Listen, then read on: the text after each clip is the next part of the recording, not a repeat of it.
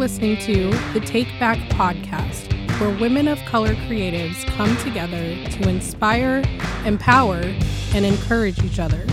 I'm Jess Pillay, an Indo-Fijian independent singer-songwriter. And I'm Angelica, a Mexican-American licensed mental health counselor and singer. And this is the podcast where we explore and elevate stories from women of color who are artists, musicians, actors, entrepreneurs, and so on, who are navigating and taking back systems designed against them. Welcome back to the Take Back podcast. I am Jess Pillay, one of your hosts, and I'm here with my best friend and co-host, Angelica Deanda. Hello. So today we get to do a deep dive into your story, which I'm really excited about. And we're going to talk all about your upbringing and what got you into the creative spaces that you have spent your time in and just who you are. All right. So Angelica is a Mexican-American licensed mental health counselor. She's also a wife and a mother and a singer. And so she's been involved with all kinds of different things in her career professionally, as well as just in volunteer work and community work that she's done. She worked for a long time in community mental health and has done some amazing advocacy work, which we're going to be talking about. And one of my favorite things about you is the fact that you are a singer. We obviously met through our music connection, which we will talk about. And I've had the pleasure and the honor of having you sing, having your beautiful voice on some of my music projects. Aww. So I'm excited to learn more about your music journey and the things that led you to get involved with creativity as you were growing up. So for our listeners who are here, we're so glad you're here. Super excited that you decided to tune back in. And I cannot wait to interview my bestie today and give you all a bit of an insight into who she is and how she became this amazing woman that she is today. Okay, so I've known you for 16 years, and we met in college as music students at the university that we were attending. So we've talked on this podcast about my perspective. So let's talk about your perspective. So the thing I want to ask you is, we're in this room. It's 120, 130 people, whatever, in this chapel, and both of us were freshmen. We didn't really know anybody at that point. You might have known some people a little better than me because you're a lot more extroverted than I am. Well, and I was living on campus. That's true. Knowing you at that time, you were commuting. This is correct. And you just walked right up to me on that stage. So tell me, why did you walk right up to me? What went through your mind? You know, so some backstory. When choir had started, because I think that was the second week of school, because the first week was spent doing auditions. If I can, I'm digging deep in my memory here. So that is true. I forgot we did auditions. We did auditions, which is mind blowing because I mean, pretty much anyone that really wanted to be in the choir was able to join unless they were tone deaf. But even then, anyways, so I think the auditions was mostly for the choir director to kind of get a gauge of just like what people's vocal abilities were, and then to, you know, place them where she thought vocally that they could be in, like, right? Like, so like sopranos, altos, tenors. I last minute decided to audition, I believe. I can't remember. And then by the time I auditioned, found out that I got into the choir, I had yet had time to purchase the music. So the first day of class, mind you, we were already second week into school. Jess and I were already I believe we were in Music Theory 101. Yep. So I recognized her in class, like as a classmate. And I think just from the get-go, I was like, I need music. I don't have music. I'm looking around and I'm like, okay, altos are supposed to go in this stand in this section. And I'm like, okay, who do I know that's an alto that I kind of know? Who has their sheet music in their hands? Oh, there's this chick in my music theory class. Oh, I'm just going to just go and just ask for forgiveness and ask if I could just stand and borrow her music. And that was it. I think, though, in retrospect, it was my first time ever away from home. And I grew up in a community where there was stark differences racially. And so being Latina, I had grown up and was surrounded by brown community. So this was my first time away from home where I could probably at that time count with like less than maybe like my two hands brown people that were on campus. So I think subconsciously I was just trying to find someone that I could feel like I could connect to. That either, even though may not look like me, but internally I was like, this is a brown person. I'm brown. Maybe we can connect. But I don't think I connected that until like years, like 10 years later, as I started going through my own racial identity awakening. Mm-hmm. I don't even think I really thought about it until this very moment as you were talking about you being away from home for the first time, because for me, I was literally at home. Right. So another thing that I remember came up was the first several years that I knew you as Angelica. Yes. That's how you introduced yourself. And now I know you as Angelica. So I know we're kind of jumping right in, but can you tell our listeners about that journey? How did you go from Angelica to Angelica and that shift that happened in you? Right. So kind of to work backward, growing up, I found my identity basically one primary place was being a Christian. Grew up in a Christian home. And then the second, which was like the sub-layer identity, was culturally being a Latina. Well, there's layers of being a Latina that is white passing. And in a lot of communities of color, people are trying as hard as they can to get close to proximity of whiteness in order to get to where they want to go with their goals. So growing up as a white passing Latina, I often heard lots of comments made about my whiteness and very blatant and like offhand comments. And for a long time, as far as I could remember, like in my conscious mind was I went by Angelica. Well, right around 2015-16, I was already about 3 or 4 years into my career as a mental health counselor. I had taken a step back from being an active participant in the Christian church. And so there was a moment where I didn't have a sense of identity. I didn't know who I was. What a strange thing to go through at like almost 30 years old. Like I was about 28, 29 years old. And so I pendulum swinged into trying to seek identity within my cultural roots. So I got heavily involved in trying to meet other first, second generation Latinos that were very big in advocacy work and focusing on la raza and like, you know, coming together and trying to rally around our community that we're dealing with a lot of variety of just injustices and hardships. And in that journey, I started to really go through the questioning process of who I was as an individual and who I was as a Latina. And I vividly remember I attended a conference through this educational group called Courageous Conversations about how to have challenging and difficult conversations about race and to not shy away from it. And I remember meeting this woman. And she introduced herself and she's like, well, what's your name? And I was like, well, it's Angelica. Well, it's Angelica. You know, I was like, you know what? Just whatever is easiest for you to say. And she looked at me and she was like, well, how do you prefer for your name to be said? And then I kind of brushed it aside. I'm like, it doesn't matter. I was like, I don't care. I go by either or.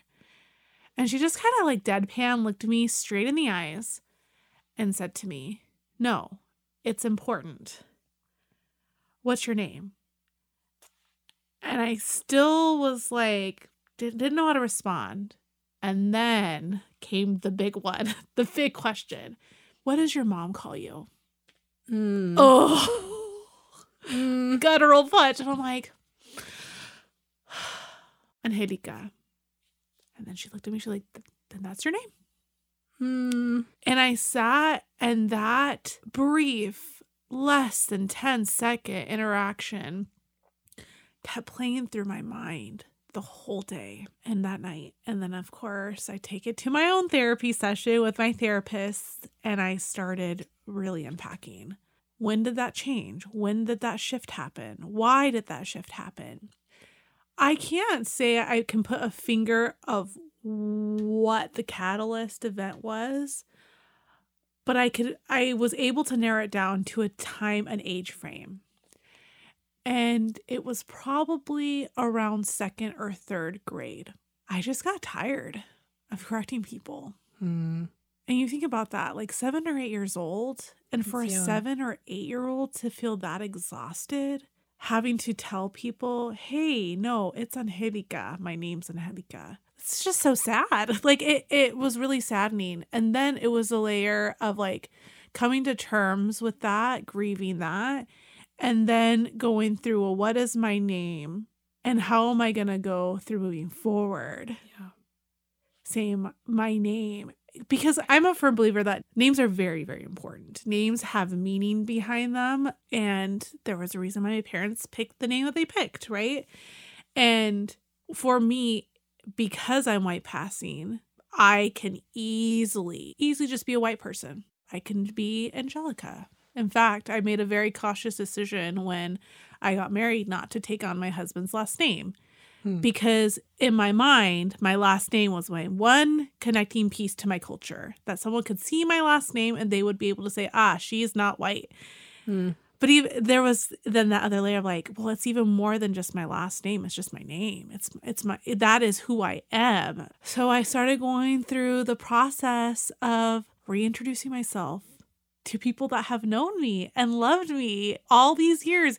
I remember in therapy, just even unpacking with my therapist and just like wrestling, like, oh my gosh, like, how am I going to tell my husband? How's my husband going to react? How are my friends going to react? And I am so blessed to have such a community of people that are so loving and caring and supportive and didn't even question and just lovingly were like, okay, you're Angelica.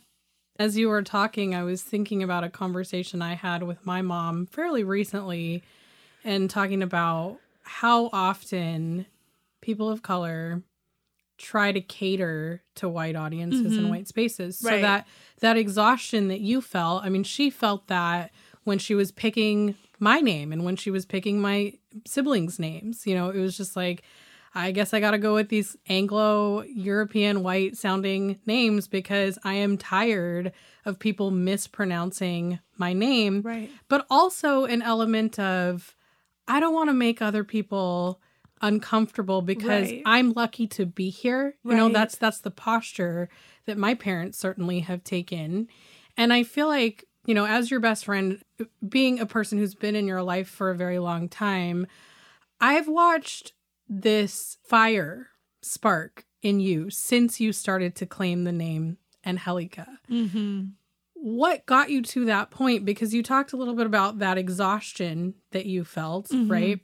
How did you go from these years of exhaustion or these years of trying to cater to these majority white audiences around you and just feeling like, I don't want to bother anybody, right? It's often what we're kind of taught that even as kids, like, be the good kid, don't get in trouble. You know, there's a lot of things that we're taught. But then you got to this point, something obviously led you to that point of saying, I don't really care anymore. And this is my name. This is who I am. And I'm going to confidently start claiming it. Tell us about that. You know, being a child, being a second generation Latina. So the layers of that. So what that means is, you know, my parents, first gens, which technically, if you want to get real technical, mom's side of the family, they historically have been in the U.S. before Texas was a U.S. territory. So essentially the border crossed them. Okay. So my mom's side of the family, for one part in particular, has always been the United States. And then with my dad's side of the family, he was born in the U.S., but it wasn't a classical like story that you often hear with Latinos where, you know, the grandparents immigrated to the U.S., they stayed, had children. It's quite the opposite. My dad was born while his family for a short season of time came to the U.S. as migrant farm workers to make money because they were financially struggling back in Mexico. So my dad was born in the US, and probably around like 2 or 3 months old, the family went back to Mexico and he grew up there. And then he re-immigrated, even though he was an American citizen, he re-immigrated back to the US at 16 years old. So both of my parents, though technically the way that they were raised would be, a lot of people would consider them more of traditional or very closely knitted to immigrants. They very much have like the first gen Chicano mindset, which if you look at Chicano history, those first gen kids back in the 50s, 60s, and 70s were very active. They were activists. And so growing up, I saw my parents engage in civic and active activities to elevate and to support the Latino community. So that was like, I saw that I'm talking at a very young age. And there was a season of time where my parents weren't as active. Like when you think of active, we're talking like marching and protesting and activities of that nature. Well, during, elementary years and in high school years, my parents were still actively involved in the community, but it was in subtle ways. So there was a period of time where that was very, very dormant. That was, of course, right around the time where the exhaustion set in. And growing up, there was a lot of conversations just about, even naturally day to day with my parents and the dinner table, about speaking up for what is wrong and stepping in and knowing power and privilege. And in their own way, my parents were communicating to me that because I have lighter melanin, naturally I'm already going to have privilege in any space that I go in because people are just going to assume I'm white. And I vividly remember I was very young, probably also right around like elementary, maybe even like early middle school. I remember one day I was sitting with my mom and I was looking at her forearm and I was looking at my forearm and I put my arm next to her arm and just commenting about her melanin being a little bit darker complexion than mine. I'm like, why is it that I'm whiter and I don't look like you, Mom? And I remember my mom saying, God created you just the way that you are. It's not an accident. And then, of course, here's the Christian upbringing, bringing in the biblical principles where she talked about, Queen Esther, God placed Esther in that situation in time, and he placed her for such a time as this. We don't know why you look the way that you do, but God created you for a reason, for a purpose, and you never know. You never know why, but maybe he created you to step in and to be an advocate or to step in and help in ways that you don't know, and he created you for such a time as this. And back then I'm like, well, Mom, whatever. I just wish I was brown, all the things, right? I don't want to be different. But fast forward, same time around, it was once again around 2015, 2016, I think it was 2016. I was doing work and I was starting to get connected with other Latinos in the Seattle area that were doing community work. And I remember there was one evening where I was asked to go to this event to hand out mental health resources. And the event had to do with a community of Latinos and other individuals that were living in low-income housing that were being displaced because their homes were being bought out by developers. And basically the property was getting demolished and then was going to be flipped into multi-million-dollar properties.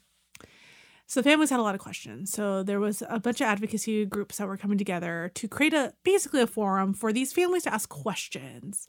So I'm like, sure, I'll go. I'll be there. It was a Friday night. It was after work. And I remember being at the event, and I could probably go on for hours about this, but long story short, I'm in this room, in this crowded public school library, and I'm seeing these families, a bunch of families from all different walks of life, different nationalities, and there was a big chunk of Latino families there who were monolingual speakers, so did not speak English. And as they were talking, there was a representative that came from the developers. And So we didn't know until she said her title. She was actually a housing relocation specialist that was hired by the developers to get those families and move them out. And I knew, because I could understand what was being said in English, that was a bunch of bullshit. And I'm looking around the room and I see just the adults, the Latino adults, just like visibly upset. And we're looking at each other and I could understand what they were saying in Spanish about we don't want to leave, and just going on and on about how upset they were. And in that moment, I remembered, I'm like, you know what? I was like, here I am. I come in here already coming in with privilege because I look white. But yet I am connected with my community and I can understand with them. And I'm educated and I can speak both languages. I was like, how could I not do something? How could I not say something? This is not right. And I don't know, it just that in that moment, something just like ignited within me. And that evening was the kickstart of that journey, like I said, of the reawakening of who I am as a Latina. And I'm still on that journey now. Here we are, like 6-7 years later, and I'm a different person. And I know that I'm a different person than when we first met. And I'm even a different person than when I was back then. But yeah, it was just wild to know that that spark was always there. And really, I would say that event was likely the catalyst that reawakened and sparked that, like, for me coming back to who I am. Well, and I love that connection that you talked about with your parents being activists and being really committed to the Latino community and trying to help people get their voice, essentially. Right. And how this many years later, that influence is still very present in your life and has played out in how you've navigated the world. You know, I talk about this and I've processed a lot with my husband. It's like, that is like my legacy. Like that is, if I think about it, like that is the legacy that my parents have given me. Like, I think of a lot of people when they think of legacy, they think of, oh, you know, my parents are going to leave me an inheritance. Well, yeah, great. That's awesome. Yes. If you can leave me some money, is awesome. But the reality is like legacy and inheritance is so much more. And that is a legacy and the inheritance that my parents left me was just knowing who you are and the power of standing up for injustice, standing up for things that aren't right, and to not back down and to not give up. I mean, I've seen that and it's just incredible just to see where they've come and just the way that their actions and the way that they chose to speak up, how, the reach and the influence that they've had. So, like I said, it's just me just kind of riding on, you know, their legacy and then hopefully passing that on down to, you know, my family. Yeah, I love it. That's so good. So I'm sitting here and I'm actually kind of wondering this now, even though I've known you for so long. But, you know, when we first met, you were very much on a different path. Mm-hmm. And you came into college as a music major. And unlike me, who dropped out of the music program halfway through, you actually finished your music degree. I did. So one of the things that I'm really curious to know about, what sort of creative projects, music projects, things like that were you involved with growing up? Mm-hmm. Yeah. So growing up, I come from a very creative family. Not musically inclined, but creative. So, I mean, God bless my parents. My mom loves to sing, and she actually, I think, has a lovely voice. And if she would have had the resources to have gotten training, I think she would be her vocal abilities would just be phenomenal. But naturally, just her God-given talents, she's great. And so I grew up hearing my mom singing a lot. My dad, oh, God bless his heart.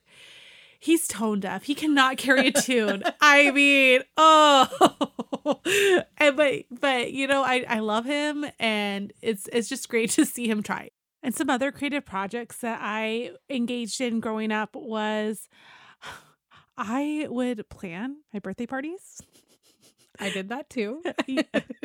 Like to the point where I knew absolutely exactly what I wanted from start to finish. And I would tell my parents. So I was recently talking about this with my mom. And so she was saying that I think it was like my 4th or 5th birthday. I was adamant. I knew that I wanted a McDonald's birthday party at the McDonald's like Playland, and down to the detail of what I was going to wear, and telling all my friends what outfits they were going to wear to the party. Yeah, there was a 1 year, I think, I can't remember how old I was. It was in elementary school, probably maybe like 8 or 9 years old. I had a whole medieval themed birthday party. Nice. And so we made the stuff. So we had like like big, tall, like pointy hats with like ribbons like flowing. And we made like shields and swords. And for a piñata, we had a whole dragon piñata, and the piñata was the dragon head. Nice. It was like this whole thing. So it was always like a family affair, right? So whatever like creative project I had, either I was doing that with like a sibling or I was doing that with my family. But it's just like some fun stuff, which now, you know, growing up, I see those traits coming out as an adult, which I know you know this. For my wedding, I planned that and executed it from start to finish. Yeah. All myself. You Like, sure did. I had the idea. I knew what I wanted. I need the theme and the feel. I still can't even believe I pulled it off, but I did. Well, I remember the months leading up to your wedding, and I'd be talking to you, you know, mostly every day at that point. And it's like, what are you doing tonight? Oh, I have this craft I need to get done. So many crafts. All these decorations. That, like, you literally made it all. I did. And it actually, amazing. and it had looked good. Well, thank you. And in fact, up until like literally a month ago, I still had stuff in storage from the wedding, which this year I'm going to be celebrating my 10-year anniversary with my husband. Yay. I know. Big milestone. But I was like, damn, I was like planning like a wedding for like 500 or 600. Yeah. I mean, total Latino fashion. You got to be prepared for whomever shows up to the party. Yeah. But, you know, from a very early age, my parents saw that there was this creativity in me, and they noticed it by the way that I learned. Very much, they connected the piece. I was an auditory learner where, for example, they were trying to teach me things like colors. And so my dad would point at something and it'd be the color red, for example. And he's like, and I'd go, what color is that? And I'd be like, apple. and he was like, no, it's red. Okay. So then he'd put it something like, okay, what color is this? And it'd be green. And then I would look at it and be like, grass. So I would make associations, but I could remember things. And they noticed I could recall songs. So they would start making up random songs, just like random things to get me to like learn things. And that's how I started to learn. Yeah. The thing with my parents is that they really wanted me to have access to things that they didn't have as kids. So they had me in like all the sports. So I don't like sports. Do not like Me it. neither. I mean, I have like a story they could talk about, like how much I hate sports. You know, in school I struggled, and they started noticing too, once again, going back to the music. I was a hooked on phonics kids. Okay. Yes, everyone. Hooked on phonics literally worked for me. So like not a sponsor. Not a sponsored thing. I'm just a story of a kid back in the 90s that worked. But I was struggling with reading, and my mom was so desperate to try to find a way to like get me to succeed. And so she got hooked on phonics, and it worked. My mom very quickly made the connection. It was because everything was in song. Everything was like phonetic. It was just a different way for kids to learn. So creative projects for just like little things like doing crafts at home and giving access to like crafting tools. I did a lot of plays through the church, a lot of stuff through church. And then around 6th grade, I joined band in school. My parents put me in piano lessons. And that's where like the music stuff really started to come out more and more. I did piano from 6th grade all the way up to my final year in college. And then singing, I only did singing through church. So it was just like random like kid choir and occasionally, you know, doing like the Easter performance. It was probably like around high school, like any kid growing up in the church, they want to be a part of the worship band. Right. That was what the cool kids in church did. All the cool right? kids did that. So I started doing that and wasn't the kid that anyone wanted to be like the worship leader. I was just like, was one of the background vocals, which was whatever. That was fine. But it wasn't until like, I would say like the big creative project was in high school. Now at the time I was in band. I was in the wind ensemble. I played clarinet, and I did not know that. yes, I did. There you go. I learned something new. I played clarinet from 6th grade to 12th grade. Yes, I did. Second chair. There was like a whole thing between another student and I, like always competing for first chair. Never would get out. Always fall so short. And then I did jazz band on the piano. Oh my gosh. I'm just like, I don't even know how I did it.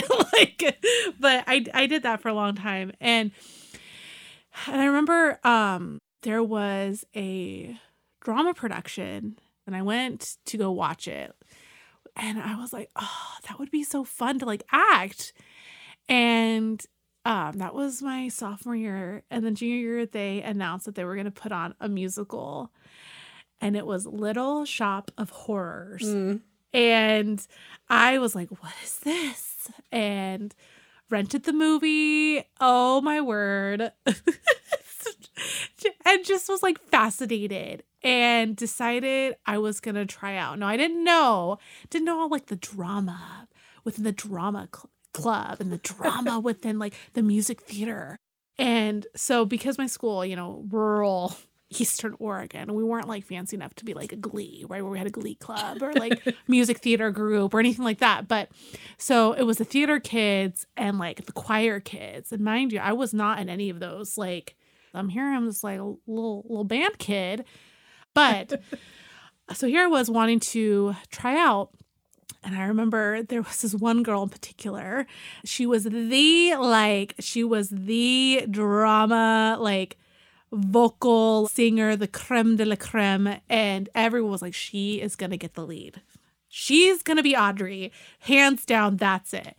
And I was just like, I was like, I just want to have fun. And I just want to like do something different. So I go, and part of the audition was, you had to like recite a monologue and then do some singing. And then they did callbacks. And I remember at the beginning of winter break, we had the first audition and then they had callbacks. So I knew that I had made the callback. And then we had 2 weeks of winter break. So I ran to the Blockbuster. This is like aging me. And I rented Little Shop of Horrors. And I watched that film. Like, here's hyper focus, guys. I watched that film like on repeat and I memorized all the songs and figured out parts. And I went back to the callback and they were just like, okay, we want girls, for parts of Audrey, we want people to sing this part of the song. And I was like, done. Had it already memorized because I had watched that film. You were ready. I was ready. But I was like, well, I'm thinking I'm okay. But I didn't realize until I called back. I was like, oh, they actually think that I'm a decent singer. And I just thought, I sang okay.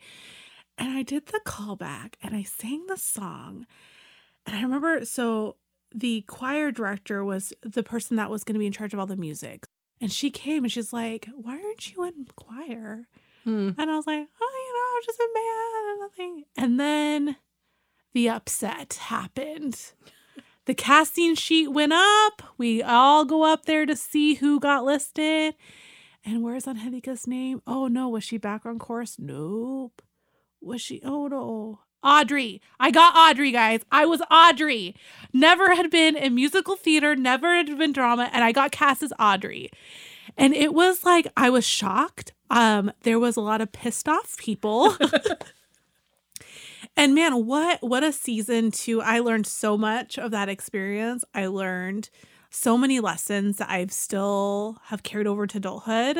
I learned in that moment going through that. I was like, I was a people pleaser and I had to learn how to not please people. I had to learn to get over myself and just be comfortable with who I was, no matter what people thought of me. Because once again, remember, I was this nobody that then landed the lead. And my family and I still talk about it to this day. Like, that kind of catapulted me going into, wow, I actually can carry a tune. And in my senior year, I moved away from being a musician in the jazz ensemble and in the concert band. And I went 110% in doing all things with choir. So I joined the jazz choir, which was a very small select group of about 10 to 15 singers. And I ruffled even some more feathers of joining that choir, because there was a process and a hierarchy of even to land in that choir where folks had to show and demonstrate their singing abilities for several years. So here I was, just kind of came in out of nowhere, and I took something that I wanted. And you took back the system. I took back the system, guys. Not knowing I was taking back the system all those years ago. But that's what really led into going into college and university. Was like, I really enjoy this. I really like music. I've always liked music. I just didn't know that, I could carry a tune. I didn't have the Brown parents who were like, we want you to be a doctor. We want you to be an accountant. We want you to be a lawyer. My parents were like, we just want you to go to school and we want you to just get a degree. Yeah. So you can study whatever you want as long as you get a degree. We don't care. So I'm like, great. I want to study music. I like it. I do good in it. I'm going to do that. And I did that. And I got my undergrad in music. And yeah, now I'm going to ask, what was the original question? Because now I'm just like going on. Well, I just wanted to know kind of what led you to that path of music. And I'm going to tell a story, or maybe prompt you to tell a story. But when we were in college, I remember I would work my ass off practicing piano and always feeling incredibly mediocre about it. And then this girl goes into lessons every week and just sight reads her way through her lesson. God. And she's like calling me up, asking to hang out, and, oh, let's go do something. No, I have to get 4 hours of piano practice in. I don't have time to hang out because I have a bunch of other homework. And I'm like, did you practice? Oh, no, I'll just sight read.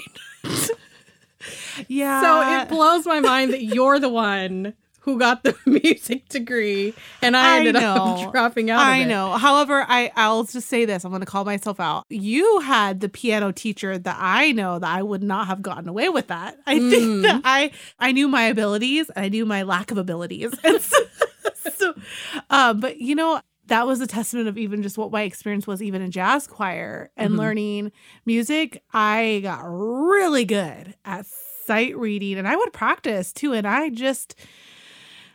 was just okay. I was just okay. And I just knew, I was like, I could get stressed out about this, or I just go in and do the best that I can. And it is what it is. So for any kids out there, I don't think we have kid listeners, but in case we do, the moral of the story is practice your instrument. Yes, practice your instrument. Do not be like an Ange. Don't be like Angelica. Be like a Jess. I love it. That's great. Well, thank you, Angelica, so much for just sharing this part of your story. I think we'll probably hit pause for now and continue this in our second part 2 episode about you. So to all of our listeners out there, thank you so much for being here. We're so glad that you are choosing to check out this podcast. There are literally so many podcasts out there, and the fact that you are choosing to spend your time with us means a lot. We are really grateful to have your support.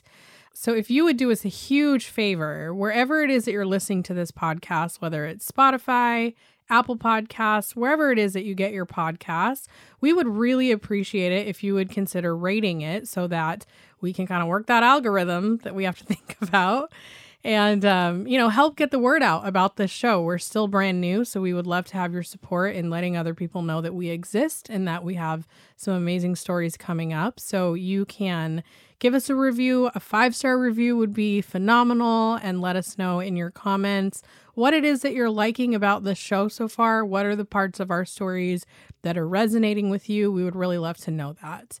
And then you can also check us out on our website, which is thetakebackpodcast.com.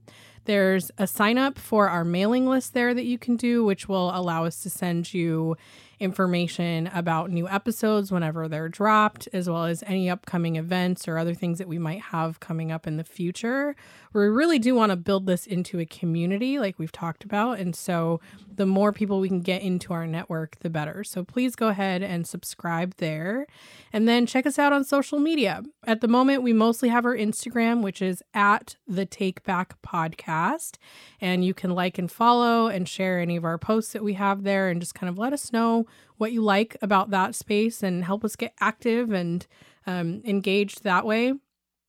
And then lastly, if you're a woman of color creative, if you are an actor, a musician, a writer, whatever your craft might be, we want to have you on our show. So go ahead and drop us either an email or use our contact page on our website, or even just shoot us a DM on Instagram. We would absolutely love to hear from you and hopefully have you as a featured guest on our show. So yeah, check us out. And again, thank you so much for being here. Thank you, Angelica, for being here today and joining me. And we look forward to seeing all of you next time. Want to be a creative revolutionary with us? Visit thetakebackpodcast.com to learn more.